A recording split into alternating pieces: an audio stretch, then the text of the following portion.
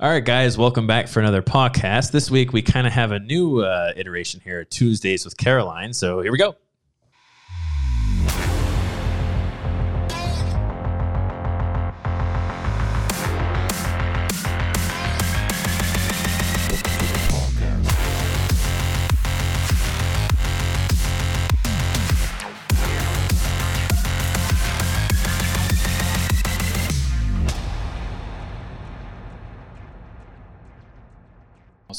Now you go. Oh, okay. There we go. All right. New intro. There we go. That was a good one. And special guest, probably recurrent now. Look at that. Dr. Caroline. You're not just a still image now. Yeah, correct. You don't get to see Janessa's puppies ananymore unless I bring one in for real. It was sheep. No. Okay. No, it was Janessa's puppies. Okay. Yeah. Okay. Yeah. I didn't pay attention. Yes. You're an audio guy. Yeah. I get it. Yeah. Then when they say, I got a face made for radio, is it, but I'm gorgeous though. So it's nice. So. Anyway, so here we are, back for another one. So kind of doing this a little bit on the fly, but wonderful to have you here, Caroline. And more importantly, a full-time part of the team. Yeah. Mm-hmm. Like day 2. Yeah. Yep. It's fantastic. Yeah, it was so weird too because whatever one was Tuesday night when I went to sleep, I was laying in bed and my heart just and I was like, what is happening? It's not. I'm I know I know what I'm doing. It's not like a new. Brain. Right. Listen. Yeah. This is not new. But just full flutters. Yep. Yeah. I slept 4 hours that night. Yeah. I'm pretty sure. Well, is it excitement jitters? I don't know. Yeah, it's fine. Don't know. Probably both. Yeah. I think I texted you something that was the perfect. I spelled it out well, but I couldn't remember what it was now. It's certainly possible. It was excitement mixed with impending doom. Yeah. Yeah. And then I told Katie yesterday, it's a good thing that you didn't tell me we were doing surgery because I would have been twice as nervous. Yeah. Yeah. Well, I think there's several parts to it there. So the last several podcasts, what we've been talking about is we made our way through the star chart. Star chart basically has those 3 axes, 6 different poles, and it talks about potential, performance, and competency, clarity, consistency, and confidence. Mm-hmm. It's kind of the 6 things there. It's in the education system packet online. But yeah, it's kind of all those things, right? So when we start talking about being star players or even problem child, it's when you're hired onto a new job, is we have the absolute expectation of categorically you being a problem child. So problem child by definition is incredibly low performance, right, but high potential. Yeah. So the investment is in the potential. Yeah. So when you kind of look at how those axes turn, I think, to then say, well, this person may be more confident, but they're actually not very competent. So that kind of puts them at a little bit, we refer to as a role risk. Yeah. On the other side of that coin then is when you start to have really low confidence, but it's man, you can fucking do this job. Yeah. So that's cultural risk. I'm guessing ideally you want them to be the same. Yeah. Ideally. Yeah. It is one of those where, I think, there's a lot of backstory. So I think regardless of how people come onto a new team, there's always some type of story that got them there at that time. Mm-hmm. So is this a first-year veterinary student, a graduate? So first-year graduate. So, what is their backstory? Well, probably not a ton of experience. Millennial life crisis. Millennial life crisis. You are spot on. Yes. We did bring that up. When did I bring that? Was that one of those last podcasts? I did. Oh. Yeah. Yeah, so we didn't dive into it, though. We didn't really jump into it, but yeah, it was on a resume you have to have 5 years experience as a first year grad, So yeah, but there's a lot of truth to that, and actually one of the things that I kind of want to address actually has to do, because it does kind of play a little bit into you coming into the organization. Yep. Is it's actually the question that we got from one of our viewers. Yeah, you got it there? Yeah, I do. I got to read it real quick so I can summarize it. Yeah, verbatim. Because I'm going to do it all from memory. botch half of it and only talk about the things I want to talk about, which will probably happen anyway. Yeah. However, but so again, we'll see how it relates to you coming into a new job, but we'll play both sides of the fence here. Yeah, so this was from a MSU CVM student, basically talking about the concept of when I go into clinic, how will I be good enough, or will I be good enough, and kind of that insecurity in personal belief, that sort of stuff. She says that she struggles with comparing herself to her classmates and has very little experience, and just not as comparatively to herself, but also to her classmates, and kind of like, how do you deal with just number one, self-doubt, but also a legitimate lack of experience, and how do you kind of regain that ground? Yeah, there's one, can you pull that up one more time? Because there's one very, very specific sentence that you might have to kind of bleep out here for me. So I'm going to read this verbatim, just so, because this is something that I know that you struggle with. So it's like, hey, I saw your post for ideas on podcast. Maybe an idea that could be spoken about are general insecurities to vet students, like, will I be good enough? Or even about insecurities about having less experience in clinics compared to other students. For me personally, I struggle with comparing myself to my classmates, as I have very little experience in clinics and I'm not as experienced as them. So it's, again, so like you said, it's kind of this self-doubt thing. And I'm going to say this, and I wholeheartedly stand behind this statement. And we're going to go talk about explaining kind of my justification for it. And it's not necessarily to disparage one from engaging your classmates or whatever, but when you're talking about comparing yourself to other people, my only real answer to that is fuck them. Okay. Yeah. So, I think what I have learned, again, I don't want to, of course, dominate the conversation, but let's have the long answer. So the long answer is, I think over all the years that I've been a practicing veterinarian, again, it's been a relatively short time as practice ownership, but I think what has set me apart in my own personal life, and the way that I believe myself to be successful, and on a metrics level, I am successful, is that I think at a very early point in my life, I realized that, and this is very cliche to say, because I'm not the first one to say it, is you're only ever competing with yourself. Honest to God, you are only ever competing with yourself. And I think what I'm challenged with is conceptually being in an educational environment. So in this particular circumstance, the question more relates to clinics. So being in a university, being in clinics. But I think what we need to talk more about is the willingness of the teachers to teach and the flow of information. So what I have a hard time with is being in a learning environment where somehow we have created a hierarchy. We have somehow created a stratified layer of saying, well, I have to be as good as everyone else around me. I have to perform at a level as everyone else around me. I am insecure because I don't think that I can actually do it.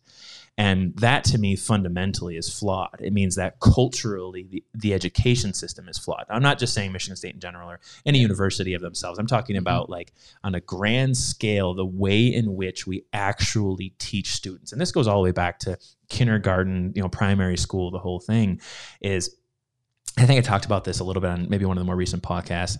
The worst thing that ever happened to the world is the statement that knowledge is power. Knowledge is not power. Knowledge is a responsibility. Knowledge as a responsibility is that it is our responsibility to teach it to those who don't have it. It's to bring up the basement. It's not a tool for us to keep people down and keep people in their place. Well, yeah, that's the issue with power is like how it's spread, how it's right. Exactly. Is it consolidated, or is it? We actually were talking about this a little bit downstairs. We're talking about different concepts or whatever. And actually, I was talking about practice ownership.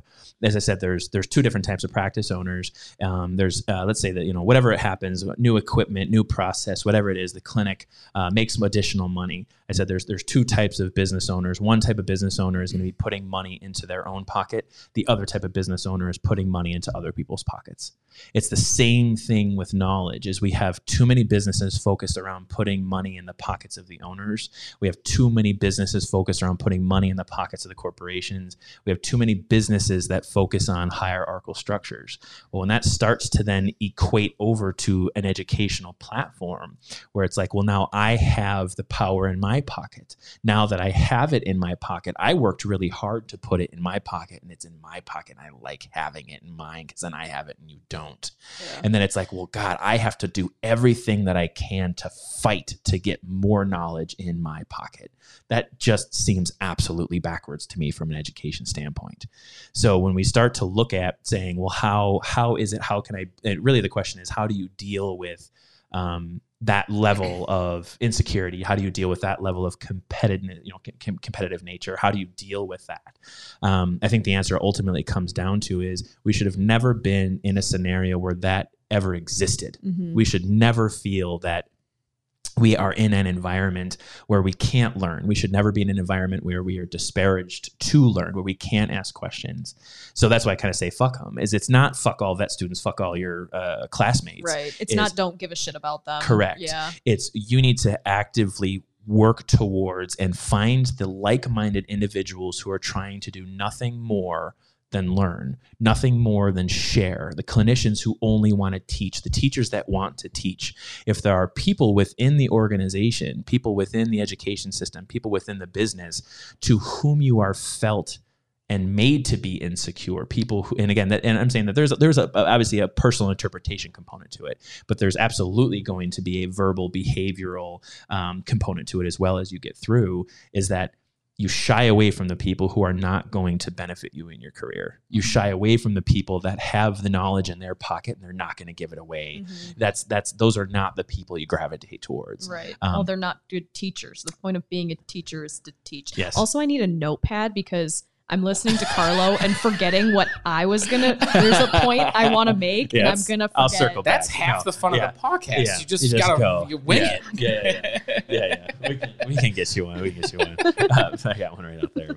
But yeah, so anyway, so I guess, that's kind of my take on it, right? Is, being, how do you deal with the insecurities? And I guess that's then coming into, like I said, kind of your perspective. We're not just talking about being, as a veterinary student going into clinics and having that feeling. But I think now, that's my take on it. And I guess that's why I wanted to kind of set the tone to the conversation is like, this is really what we should be talking about, is creating an environment where it's safe to fail, vulnerability. So before we go too crazy, which is easy. Yeah.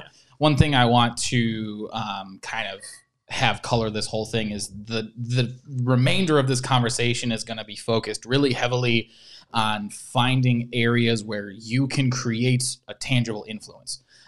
It's not going to be about fundamentally shifting the entire system. No, absolutely not. Because you can't do it right away. No. And honestly, like what you're talking about is, and as I'm how to affect the system as you get more in it. As a student, you have so little ability to do that. Yeah. Maybe a high desire to do it, but your realistic influence. And you're exactly right, Ben. Let's not get too lofty. Well, right, but and this actually stems from the 3 Ps. And I don't know if you realize that you're doing it. Why do teachers teach? Why do they get into it? Is to teach, right? That's purpose. But what you're talking about is that there's been something, and to identify an individual or a group of variables that has pushed us away from purpose and into power is one that's extremely difficult, right? So like we don't even have a definition of the problem that has pushed the reason for which we teach away from purpose and into power, but we can identify variables that define that exists as a problem, right? But we're not going to fix that problem today. So then the next question is, okay, we acknowledge that that's a reality, that there is a system of variables that is essentially playing against my ability to learn. So how do I take power in what I can, take initiative essentially to create a solution to improve this scenario, right? Because I have self-doubt and I want to fix it, but I can't wait for that person to Right. fundamentally shift the whole system so that I don't feel this self-doubt anymore. Right. It has to Correct. come from internally. Yeah. Yeah. That's where it starts, and it takes kind of groundbreakers and mountain movers, Mhm. to get that fundamental transition in a big organization Like a that. systemic change. Yeah, yeah, And to wait for systemic change is you're just waiting on a miracle at Yeah. that point. Like Yeah. you have to go out and make it. Well, because what I was going to say is, like this, I have this problem. yeah, So I struggle with perfectionism and failure. And we've had the conversation multiple times of like, you have not failed in failing, which I Yeah. realize you can't define a word by using the word, but like failure is something you should be comfortable with, because out of failure, you're going to learn something actually better. So like by failing is really the only way you can improve yourself. yeah. It's all about mindset. Right. And Yeah. so like shifting that on its head.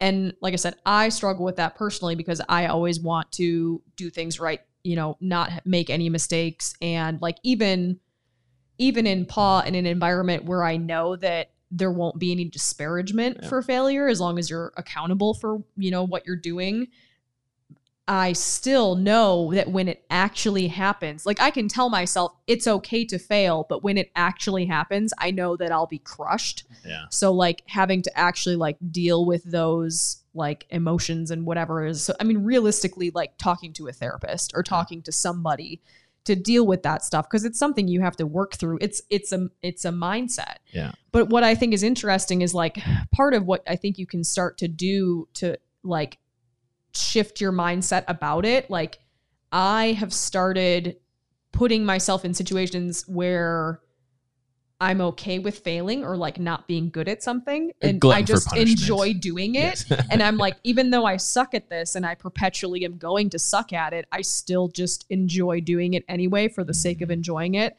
So like our German dance group, like I've been doing it since I was a kid, and there is like a level at which you can compete. And I just do it because I like doing it. And, I like to think I'm pretty mediocre, but compared to some people in the club who take first and second and compete on the team, that's probably not ever going to be me. Yeah. And similarly, like with CrossFit, I feel like I'm the most stagnant CrossFit athlete ever to have existed. Like I have improved marginally over the last like 6 years that I've been doing it. And so like, but I still do it because I'm just like, what else am I going to do? Like, I'm okay with like going into the gym and making a complete fool of myself because it's whatever. Like I enjoy it. What's interesting is, and I know I talked to you about this book that I read called Atomic Habits. I mentioned it to Carlo and he went all Carlo on me. But so James Clear in this book, Atomic Habits, he talks about potential. And in his case, he speaks more to like genetic potential of like athletes is kind of how he starts talking about it. And he says, if you take somebody who's like, who's Michael Phelps as a swimmer, he's built genetically. Yeah. He's a fish. He is like, he's built to be the perfect swimmer. Yeah. If you had put him in like like sprinting or, some kind of other sport, he would probably be mediocre. Yep. Because he is built to be, his genetic potential is for him to be an athlete. And he said some people take this as like it's fatalistic. Like they're like, okay, I'll only ever be as good as like what I'm genetically like potentiated to do. I can't improve myself beyond that. Yeah. I can't make myself be smarter than I am, or I can't make myself naturally intelligent. Yep. So, but what's interesting that he talks about is he's like, change the rules of the game. So if you're not good at a particular game, make a new game that you are good at. So all of your like, okay, this particular student, if you're, why are you laughing? No, I'm only that's laughing. exactly what he did. Yeah, no, I know. No, well, I didn't mean to go there, but we went there. So this student that doesn't have all this clinical experience and whatever, I mean, you have to start to shift your mindset of one, I'm here to learn. So, realizing that you don't know as much as your classmates, nobody knows as much as anybody else. Like you can learn from literally anyone.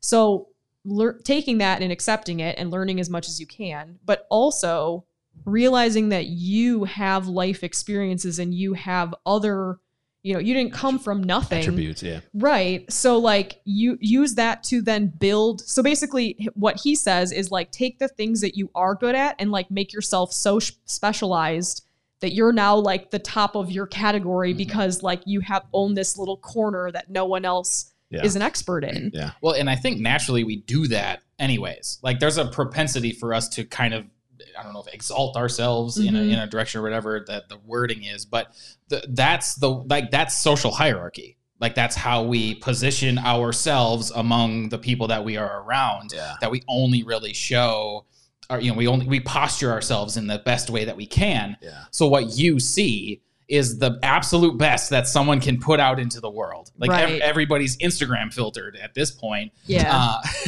And so when you're talking about insecurity, in comparing yourself to other people, well, that's what you're saying is like, well, they're only showing you 5%. Right. Think about the other 95% that they suck at. Yeah.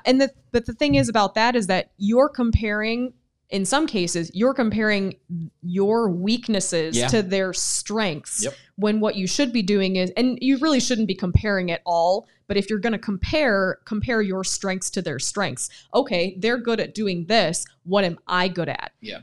You shouldn't be, the benchmark shouldn't be what can someone else do? I mean, yeah, if you want to get better at something, it's good to have benchmarks and that kind of thing. Mm-hmm. But like, as far as measuring yourself, there's something that we always say in the gym about like, you measure yourself against yourself yesterday. Mm-hmm. Yeah. Well, and it's, so what all of those examples basically lead towards what we've talked about in the last several podcasts have been a growth mindset. Mm-hmm. So it's a matter of how are you actually acquiring success? Are you acquiring success through consistency? Are you acquiring success through your performance? Or through your competency? There's all these different ways for you to get through success. But it's when you look at, again, these last couple of podcasts where we've been talking about creating accountability and collaboration. And I think that's kind of where my brain naturally goes is, said, so I just, be better than yesterday, right? So the plan with CrossFit, right? Be better than yesterday. The mindset is growth. It may not, you said over 6 years, I have barely any growth, but as long as I'm just a little bit better than I was last time, it's still in the process of growth. I might not be the best CrossFitter there is. I mean, I always used to make a joke that I've been training for a triathlon for the last 15 years. And I've been training in my brain. Like I'm absolutely training for, because everyone says it's a mental game. Well, I'm just training. Yeah. Just the mental aspect. Right. So it's just this idea again of being of growth mindset, where again, the way in which we should, like you said, comparing ourselves or things that regard is what you want to do is gravitate towards those other people who also have growth mindsets. And I think that's what, like I said, kind of bringing the bottom up is being around other people with growth mindsets. All they want to do is see you succeed. That's I think one of our greatest stories here at PAW is that like we pretty much have a team who is not gunning for someone else to fail. If we do, those people usually are seen to the door in some way, shape, or form. Either we just continue to work on them with growth, we continue to work on unity, core value type stuff, or what have you. But that's ultimately what it is to say, well, we're only in competition with ourselves and so on and so forth. You're right, it is a huge head game. But the idea is that we should only ever be focusing on how we can better ourselves and how we can better other individuals. And like you said, when you get into clinics or you get into a new job, and for all the people, all the listeners or whoever's out there who's looking at starting a new job or even you're a perfect example of it. How long did you hem and haw on what your path is? I don't have one there yet. I'm okay with that. See, that was the key is that I was like, but what is my path? And finally I just embraced it and was like, I don't know. Yes. I'm just figuring shit out. There we go. And welcome to adulthood. Yeah. There. So I mean, we have to, all right, so look at like your like quintessential vet student, right? Mm-hmm. So it's, you go through primary school, secondary school, you're into undergraduate, everything is laid planned out. Okay. And that's where for me, one of the issues I have with primary, secondary school is essentially the fact that we're trained in this antiquated system that is basically trying to create factory workers, and there's this whole thing. It doesn't matter. So anyway, you're talking about fundamental shifts. Yes, fundamental shifts. We can't talk about that right now. I understand. I'm trying to get past that. Anyway, so we have all these things laid out. We have a path laid out. We have a course laid out. But I always make the joke, like Like when you're in high school, one day before graduation, you have to ask to take a leak. One day graduation plus 1 day. What are you going to do with the rest of your life? You're like, fuck, I don't know. Do I need a pass to go to the bathroom anymore? Like, can I go out in the hallway? Can I go in the hallway? Is that, well, actually, no, now that you're graduated, you can't even come into school anymore. Okay. What's going on right now?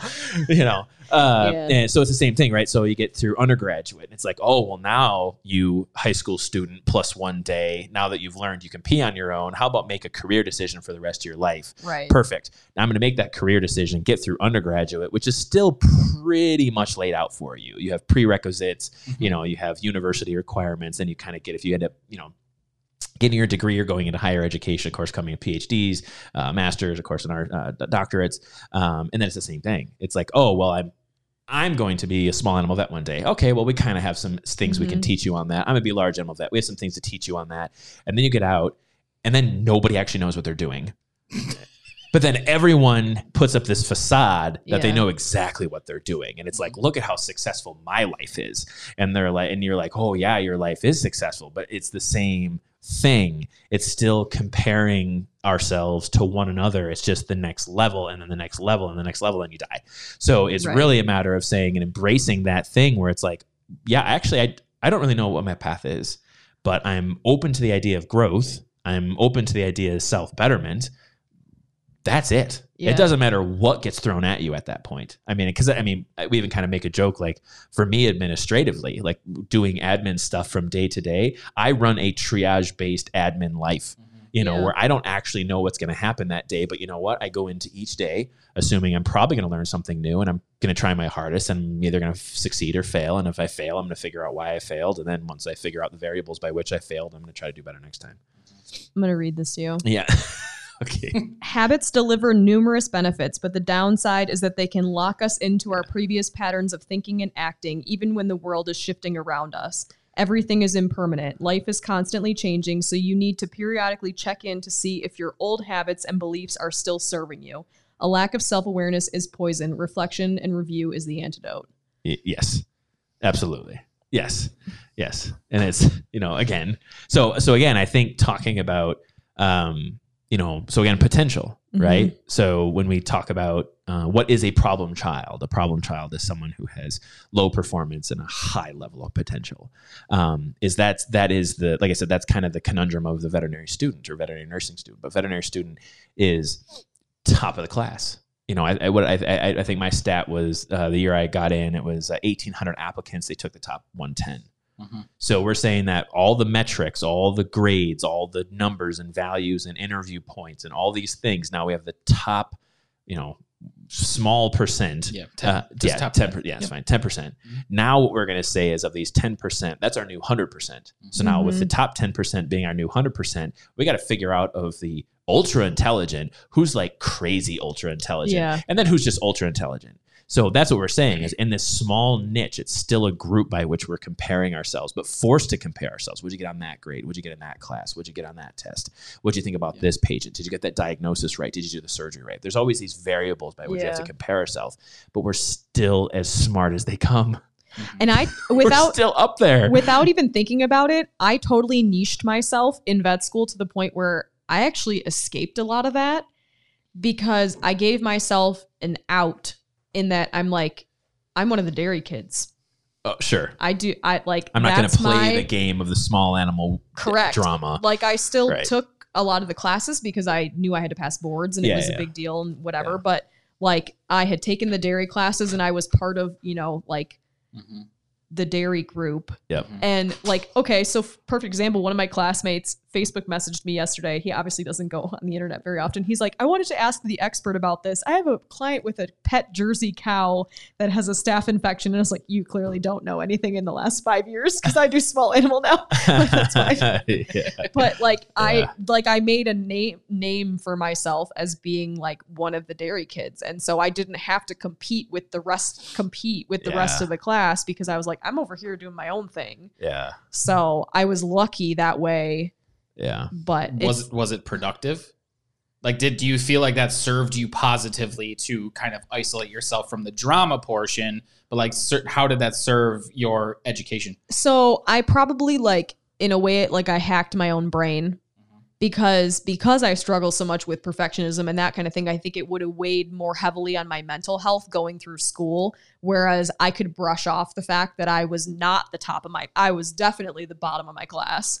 And I did not care really that I was getting lower grades than most of my classmates, because I'm like, I just have to pass and I'm going to get a job and I can palpate some cows and it will be fine. So that is actually, that's very poignant because the whole thing through most of my life was, Carlos gonna be a vet, Carlos gonna be a vet, Carlos gonna be a vet. Most of it was kind of shoved down my throat. There's kind of this whole thing, doesn't matter. We don't have time for that. Anyway, Carlos gonna be a vet, Carlos gonna be a vet, Carlos gonna be a vet, Carlos gonna be a vet.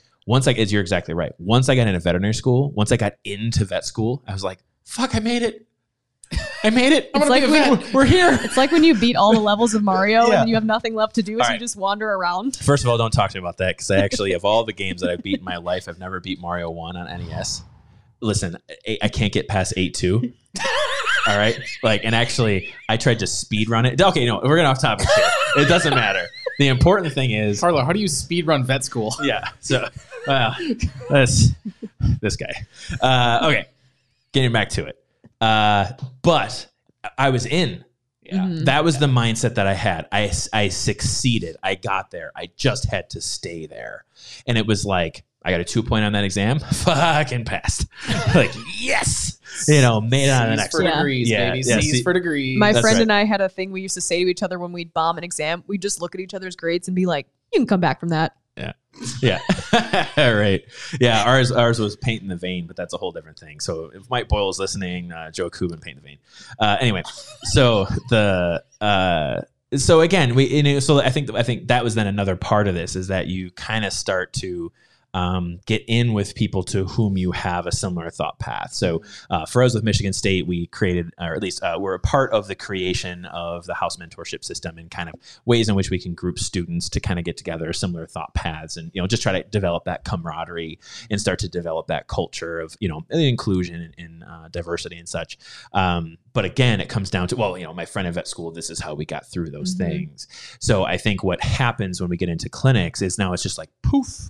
This little niche of people that you were with is now blown up. So now you're on 3-week rotations. You got maybe 4 people that you've sort of known.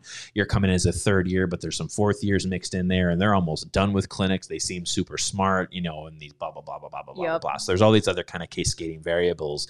And again, for me, it's still answering the question of sort of how do I get over these insecurities, is it's like, you made it. You made it, sweetheart. You got in. You are like a stone's throw from being a veterinarian. You're smart enough to get there. You're smart enough to do it. Just literally stand tall, hang your head high.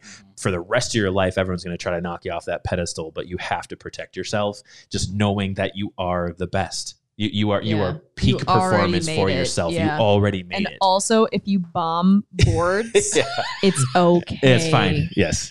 I passed national boards, but I had to take the California exam twice. That's fine. And it's fine. Yes. You'll be fine. Yes. I failed in AVLE the first time I took it. So, and I'm not ashamed to say that. Good. I did so bad in equine, I failed the entire exam. So just think about that. Your way of taking it out on that horse you had to spend 3 weeks in the stall with. God, he bit the hell out of me. Apollo Palooza was his name. I was so bruised coming out of that one. I'll never forget that horse's name.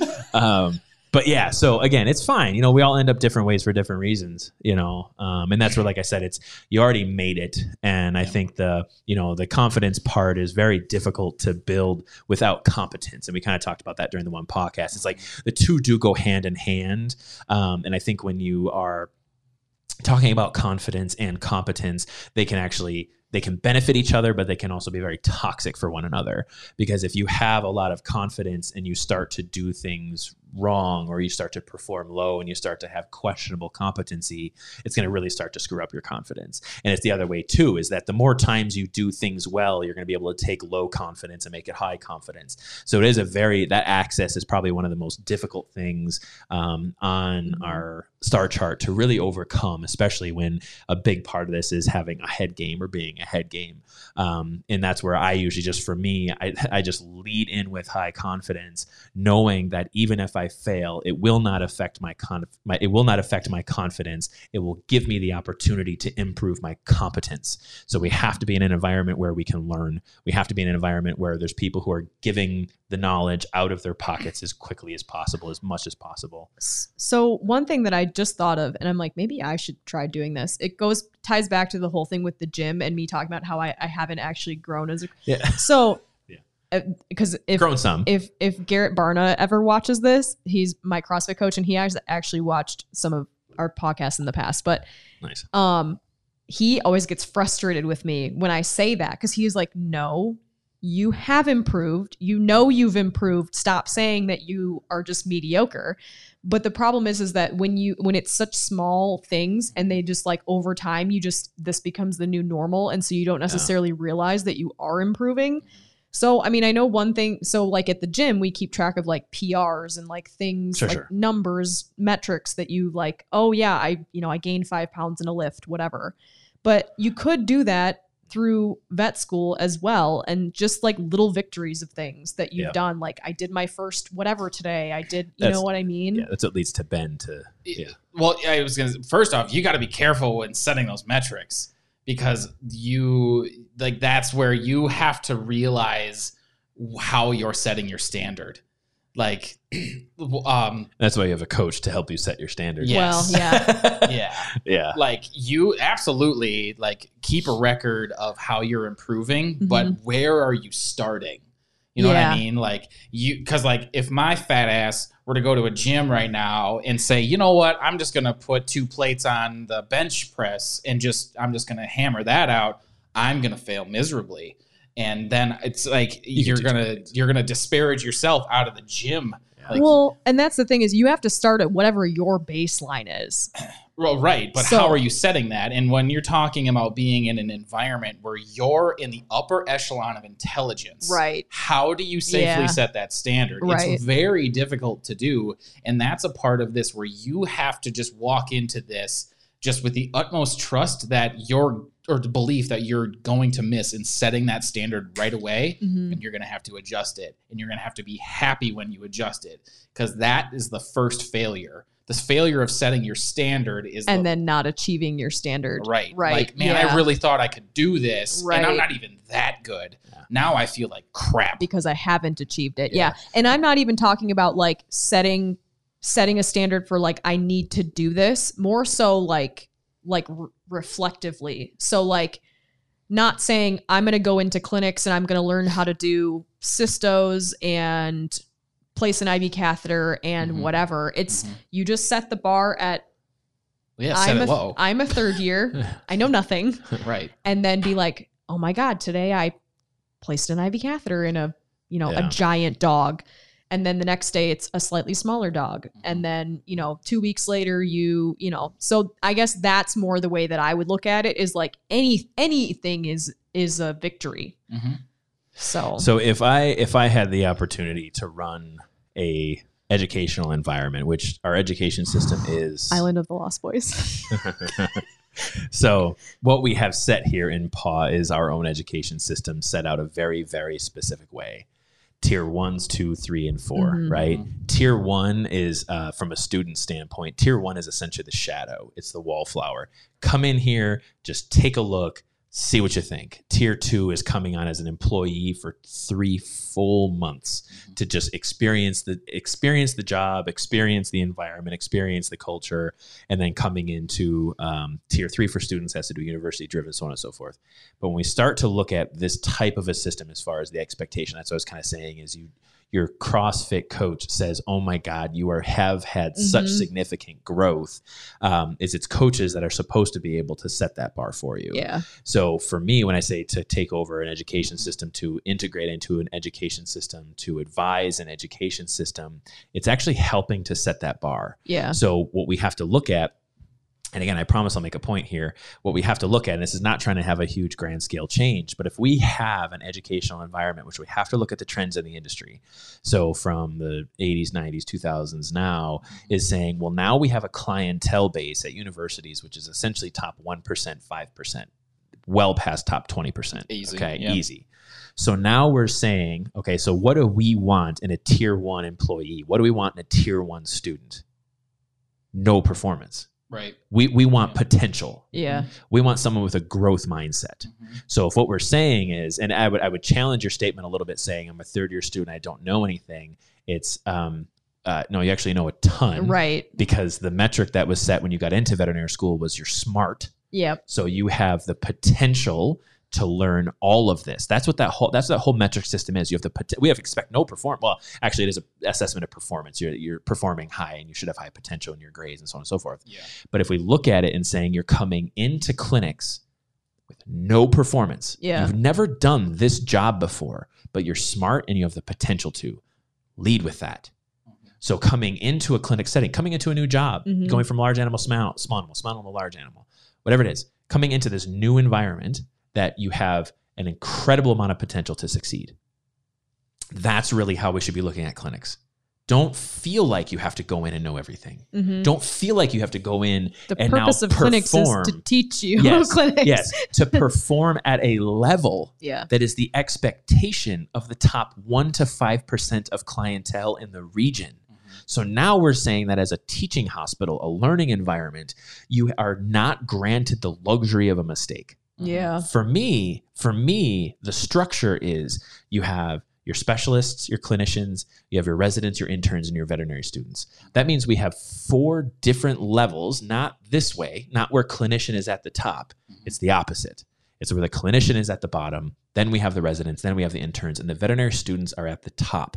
The veterinary students should be the most supported people in that entire institution. The veterinary nursing students should be the most supported individuals in that institution to what? To minimize failure, to maximize potential, to maximize performance. So that's why, like I said, try not to be too lofty here. But the point is, instead of going in with the mindset that there are people who are better at this than I am, there are people who are going to do better than me. You all have the same potential. It's just a matter of, there's going to be some people who pick it up faster. There's going to be some people who don't. Some people who were actually, there's some that are veterinary technicians, veterinary nurses for years before they get into veterinary school. It comes back to just all the experience thing. So it's really a matter of looking at all those people around you as, what do we say in PAW? A resource. They're a tool. So you have to stop your mindset of thinking that you are a burden to those people. I can't wait to call you a tool later. Yeah, that's fine. You can call me Sue. That's fine. But that's the whole point, is that these people are there exclusively as teachers to help you learn. And as soon as they don't, day 2 of clinics, you go to the dean, you go to someone else in that organization, be like, I am here to learn. I am paying to learn. This person is hindering my ability to learn. I run the flagpole all the time. I don't care. Yeah. So you got to have a lot of, Balls to do that. yeah, sure. Yes. Or vagina Yeah. if you want to be gender Right. non-specific. Yes. But I mean, because like you saying that gave me like cold sweats because I am not that person. I would probably never. Yeah. But let me at least be the first to say it. Yeah. Let me at least get the mindset in there. And it's a matter of changing it over. And again, that's why I said it's all a mental game. You're only ever competing with yourself. What is your own limitations? I mean, it makes sense. You're paying them literally tens of thousands of dollars, hundreds, depending on if you're in state or out of state. Yeah, out of state, but yeah. most likely everyone at this point is over 100. Yeah. To get an education. So it makes sense that you should be able to go to that person and be like, I'm holding you accountable for the money that I'm paying you to actually teach and me. even I'm holding you accountable for giving me the resource. Yeah. That's what it is. Like I said, we can use debt is a Right. really easy thing to twist, right? So it's just like, well, I'm paying you for this. I expect, to get a return on my investment. That's fine. You absolutely should. But if you take the perspective of I am in a learning in a learning environment, in an education system, and I am here to acquire knowledge. I'm here to acquire the ability Right. to do this job. And now, because I am in this environment trying to learn, and you're hindering my ability to learn, that to me speaks larger volumes than the amount of money that's being invested. I think it's an easy go-to to say I'm spending money for this. You wouldn't be wrong to have that conversation that way. But it's going to speak more volumes to say to the clinician, you got to have balls to do it. But it's like, do you know that you are here to teach me? That's why I said clinicians are at the bottom of the totem pole. Residents, interns, everyone is there to support the students as much as possible. The other interesting part about all that, in just thinking about the original question, because what will probably happen when you go through that exercise of attempting to create accountability in an environment where it's probably not the standard, is it will fall on deaf ears. Sure. But you have, you just do as much as you can, because it's not your job to fire that person. Correct. You just have to tell the person that is responsible for that. You just feed them information. They do with it what they will. And when that falls on deaf ears, you can at least have the peace of mind in knowing, hey, I did my part. And maybe the next guy doesn't have to deal with it. Or maybe 4 guys from then doesn't have to deal with it. And you know, it's a similar concept in different practice to the release practice of forgiveness, where you just let it go. Like, this is where I'm going to let it go. But when you walk away from that, you can then refocus on just acquisition. Like, just get as much as you can, acquire as much knowledge as you can. And then the advantage that all of these students have, even second lifers, time. You can definitely pass that person. Just be patient. And that's the thing that I don't think many of us really, I don't think it gets focused on enough, is just that utilization of time. Like, I mean, we talk about it all the time. Don't waste your money. Or don't waste your money, but you can, but definitely don't waste your time. And I think that's, you know, when you talk about these students that are, most of them sub 30, I mean, that's the resource that you have. So the more that you can maximize that, and just knowing, like, I have a ton of time to get to that level and well beyond it. I personally find a lot of solace in that, because I believe that I'm terrible at a lot of things, but I'm at least 29. So at the very least, I'm not going to be terrible forever, because I have time on my side. Well, and that was getting out of veterinary school. I mean, I got out at 23. So, I mean, that's the story of Paw Health. I mean, I had 7 years to get up to the point of where most of my classmates were high 20s. We kind of had an older class. But it's just that, you know, and you're exactly right. I think time is, oh my God, did we actually just work in J.G. Wentworth? It's my knowledge and I want it now. But no, I mean, you're exactly right. I mean, there is this kind of cultural thing where it's, if I don't have it now, then I'm never going to have it. Right. And that's what you're saying. And it's like, you're literally there to spend this little bit of time to set yourself up for a lifetime of learning. Absolutely. Like no one graduates an expert. And I think that's probably like the fundamental flaw, at least. Now, I only went through undergrad, but I didn't know. It was in a completely different field, but I didn't graduate with that expectation. Like, my expectation was, okay, now I kind of know something. Now I'm going to go actually learn something, where I think the expectation that is being set, whether it's by the education system or culturally or whatever, is when you have that white coat on and your name says doctor, you're an expert. When in reality, what's it called? Practice. Right. Well, there's 2 things, right? So one, there's a mixed message that you get as vet students. So you get the whole thing of, when you come out of vet school, you'll know the most that you'll ever know, because like did somebody actually say that? Yeah, like people, because they use it kind of like as an excuse that, like, because you've been studying for boards, you have this comprehensive textbook knowledge that's like, over time you're going to forget a lot of the nuance of it. But why do you forget it? It's because you don't ever use it. It's not usable. Because you end up going into a more of a specialized field. So your knowledge goes from being very broad and shallow to like deeper and narrower. So it's not that your amount of knowledge changes, it's just like shifts. It tapers. Right. But so you get that message. And then there's also the whole thing of, like you were talking about from high school. It's like, I was never allowed to do anything before. I wasn't allowed to touch things without permission or give out any kind of medications, or like, I put together a treatment plan, but then the clinician like completely trashed it and didn't do anything that I suggested. So to now you're making all the decisions. And you're like, am I allowed to pee by myself? Like, it's the same conundrum. No, it is tough, you know, and I think there's a lot of different. I just can't get past the fact that they tell you that this is the smartest you'll ever be. Oh yeah. Like, no. Again, different setting. When I graduated college, I was an idiot. Yeah. Still am, but less so. Yeah. I've learned. I tell people all the time how dumb I am. Well, and like, think about you right after you graduated college. Yeah. He was probably an idiot. Yeah, still equally as good looking, but yeah. I mean, you're pretty. yeah, thank you. We had a technician in vet school that would actually say that to you, like on ICU, if you messed something up like real bad, she'd be like, "You're pretty." Yeah, yeah. I was probably, I don't know if I was more or less arrogant then, but either way. But anyway, not to cut you off. So no, that was my whole point. It, I can't get past the fact that somebody would actually say that at any point in your life. Like, I think it's meant to be consoling. Like that's like not working. I know. No, I agree. And like I said, it's a mixed message because on one hand you have people telling you that, but then you also have like, yes, the perspective should be that you are now going to learn a shit ton of things that you're out of school. Yeah. And then also, what about the reality that most of the people that hear that are so overwhelmed with knowledge that they can't absorb, and now they're being told this is everything you're ever going to know, and now you really feel like a complete moron because it's like, man, this is the only shot I got, and I can't do this. I could I'm triggered.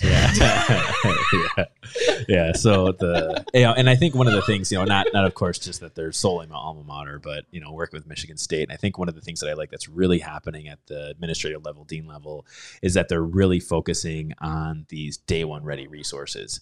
And the fact that they really overturned how they're doing the didactic training, to really try to get more and more and more students not to have necessarily this massive font. And then, over the first 10 years of their career, they're going to taper it down. It's really looking at, how do we fundamentally shift this system?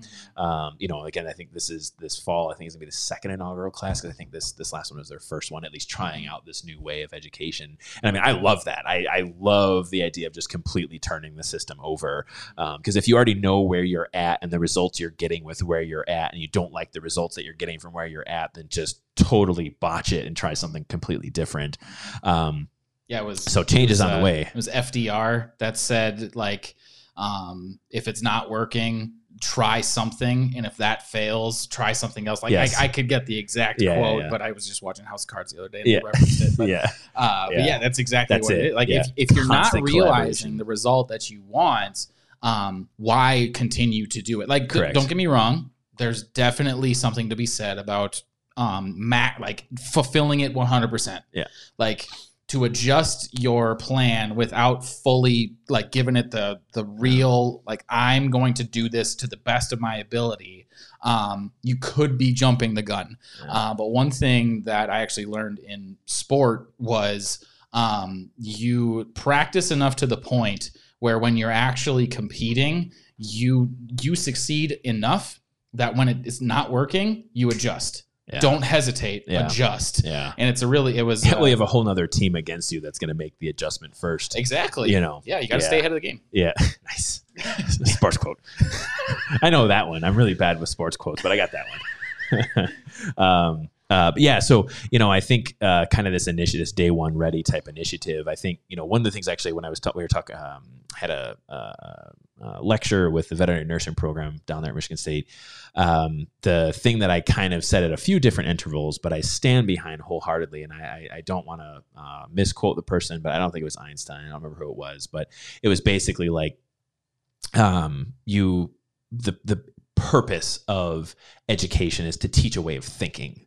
And that's where, for me, it's, to say, hey, we have this new style that they're doing didactic education on, that they're doing whole body systems at one time. That's teaching a way of thinking, and that's where, for me, that's why I said, again, coming back to the original question of security and so on and so forth, is like your tier one. You were in there really honestly to learn, kind of like shadow and learn the fundamentals and learn the way of thinking and learn how to move through it. And it's just critical thinking skills. It's problem solving. And it's not necessarily remembering, on this one case, they did this one thing. Is, I got out of veterinary school and I had like 6 books that taught me how to be a veterinarian. I just read them cover to cover, and you learn the way of thinking. And even now, like I mean, yes, like you respect experts for their expertise, but I think part of that is like your best powers as a veterinarian are your powers of observation, and then knowing where to go and look for the answer, or Correct. who to ask for the answer. Correct. And being able to also admit, I don't actually have all the answers right now, but we're going to either, you know, if you want to try this, we can try this. If you want more information, we can do these tests. Yeah. And then like creating that partnership with the caregiver to then like that's actually one of find Dr. the answers. Yeah, that's one of Dr. Lauren's greatest assets, to be honest. I don't know that she realizes it. But I've even heard her in consultations with caregivers, just like through the wall or whatever. I'm typing up records or whatever. Well, I don't exactly know the answer to that question. Wonderful. Yeah. You know, because then it's a matter of, I'm not going to sit here and bullshit. You know, there are going to be those caregivers that are intelligent to know when you're blowing smoke. So it's like, well, I don't actually know the answer to that. However, you know, veterinarians here, I have some people I can ask, people I can call. I mean, there's literally nothing wrong. So that's why we keep talking about resources. Yeah. You know, Well, and that's, you know, to go back a little bit to kind of where we started in setting, you know, that group that you surround yourself with, because you're only the sum of the 5 people that you spend the most time with, right? So if you're in vet school and you go up to one of your friends and you say, I have no idea what any of this means, and they look at you and they say, you're an idiot, maybe just let that one go. Right? Yeah. Because you're You need them teaching in the your mechanism. circle, And right. honestly, I would be curious to ask Lauren and Christina how many times they did that in vet school. Because if Lauren's going to Christina every time and say, I have no idea what any of this means, probably built that habit completely unintentionally that is now translating into real life practice. So the earlier that you can take control over that, like generating the mechanism of vulnerability is really going to be huge. And to go along with where you were kind of going with the gym stuff, right? It's like you're being vulnerable in that setting. I actually saw a video the other day. You're choosing your suffering because everybody's going to suffer. We're all going to realize pain and failure. So the more that you can set a scenario where you're electing it, the better suited you will be to overcome it when you don't have control over it, because it's going to happen. You're just learning to adapt in the moment, like you were talking about earlier. Yeah, absolutely. Yeah. And I would say that, I mean, honestly, for, you know, when you sent me that text about bad habits, honestly, I think one of the worst habits is just that ongoing desire of comparing oneself. You know, I mean, it is a very, very difficult one to break, but it is like, I honestly, you saying just a few moments ago that you're like, I don't actually know what my path is. Yeah. I don't know if you realized how relaxed you look saying that. When I say it now and it sounds so casual, that was a big freaking deal for me to figure out. No, that's why I'm acknowledging it. Is I'm like I felt that from you. I was like, this is probably one of the first conversations I've had with Caroline where I didn't actually feel energy tenfold high, and I was just like, that's actually, that one feels warm. Yeah, that feels good, Caroline. Yeah. Go get it. Yeah. You know, and it's so that's why I kind of say, like, you know, it's a mental hurdle, and it's, you know, it's not about the other people, it's about you. You're only ever competing with yourself, and so on and so forth. Is I think it's all about individuality. I mean, there's maturity. I mean, there's all these sort of different things that are in there. But that, for you to say, I don't actually know what my path is probably going to be one of the single-handedly most liberating experiences of your life that will only lead to success throughout the rest of your life. Yeah. Yeah. So I could see that. So make an argument for that. So now let's go the opposite, because I mean, again, like I said, it's great to have here, you know, full time and so on and so forth. Look at Caroline when I met her 4 years ago. You know, like look at the amount of time and energy that has gone into the last 4 years of that. Like, well, what if, and I was at this job, then I had to move to this area for this other job, and then they got bought corporate, and that corporate got bought corporate, and then for me, and I want to do this, and you know what I'm saying? So it was like all these things and all these variables for which, and I think what I saw in the last several years, I mean, correct me if I'm wrong here, is it was that desire to have absolute control over your path that was being decided by other people. Yeah. But not I don't even think by other people, by a previous me. That's what I'm saying. Yeah. But it's like you were grouped, you were kind of stuck in this idea where, again, you were, exactly. That's what I'm trying to get My life at. Yeah. didn't turn out how I thought that I wanted it to. Yes. And I Yeah. say that And you were paralyzed by it. Yes. Yes. And I say that specifically that way because I mean there is like an emotional, like a grieving process of like Absolutely. letting that go. Absolutely. And I don't think any of it is like time wasted because you still are No. like building to like I wouldn't be the same person today had I not taken the path that I did, as convoluted as it was. Yeah. Like I wouldn't change any of it. Yeah.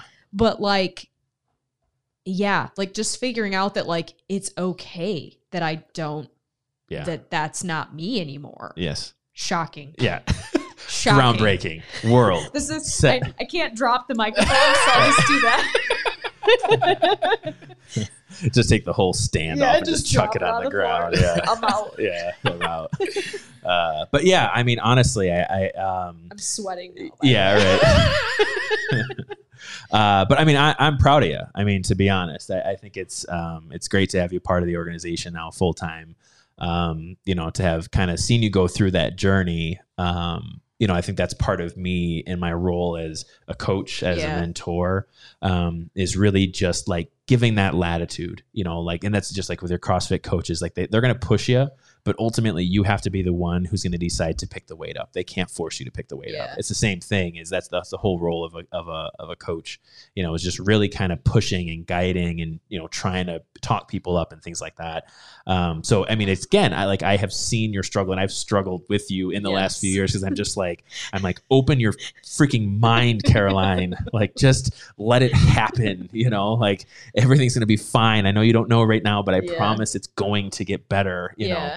And each time it got a little bit better. There was things that better, things that were worse, but it was, you know, that opportunity of just really unlocking your own, you know, potential for performance, you know, because you always had, and I think that was even part of what Katie and I noticed very early on, is that even when you were like really just engrossed into large animal, it's that, you know, there was just a skill set of problem solving. Yeah. Like, you know, that really is what is your greatest asset is like really understanding the process, rather than understanding the content. So that's why, like I said, I don't think you realize how powerful it is that you now understand that the future is untold, but you have acquired the experience and the knowledge, and you now have that knowledge in your pocket to give it away to the next person. Yeah. You know, and I'm very excited that we will have students. Yes. Because I actually really enjoy teaching students what I have to teach them. Yes. That's okay. Yes. Yeah. And actually, Dr. Lauren,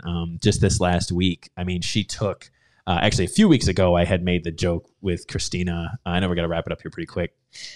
Is that,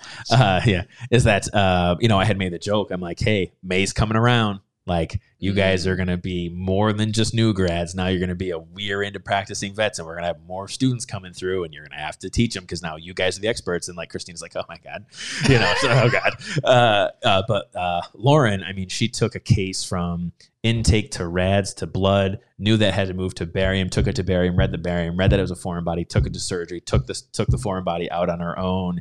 It was a feline patient, recovered, went home, and it was like screaming from the rooftops. I'm like, oh my God, Lauren, like you did it, you know, from beginning to end. You know, there was a little bit of influence. You know, I had a question, what do you think about this x-ray? You know, she's talking to Dane, so on and so forth, but that's inconsequential. Right. You know, and that's where, again, I don't think that a year ago, you know, if you talked to her a year ago, she never thought she'd been doing that 9 months into a new, you know, 9 months in, you know, versus like 10 years in, like, well, when can I read a barium and all this stuff and then do my own foreign body? It's like, you know, they just think it's out of their reach, you know, but she's just, I'm proud of her. So my question then is, because I obviously wasn't here when this happened, did she realize in the moment how exciting that was, or did you have to point it out to her? Because of the whole thing I was talking about the baseline and like things like slow increments, like you get better over time, you don't realize. She threw it. Oh yeah. Oh okay. Good. Oh yeah. Yeah. She fist pounded. There was the I got it. You know, I'm just like, yes, okay, you did. You know, like, but it's, you know, but yeah, in the grand scheme of things, you know, it's still that, you know, I think there's a part of that's comparison, you know, and all that, but it's like it's the safety of failure. It's the safety of failure, you know.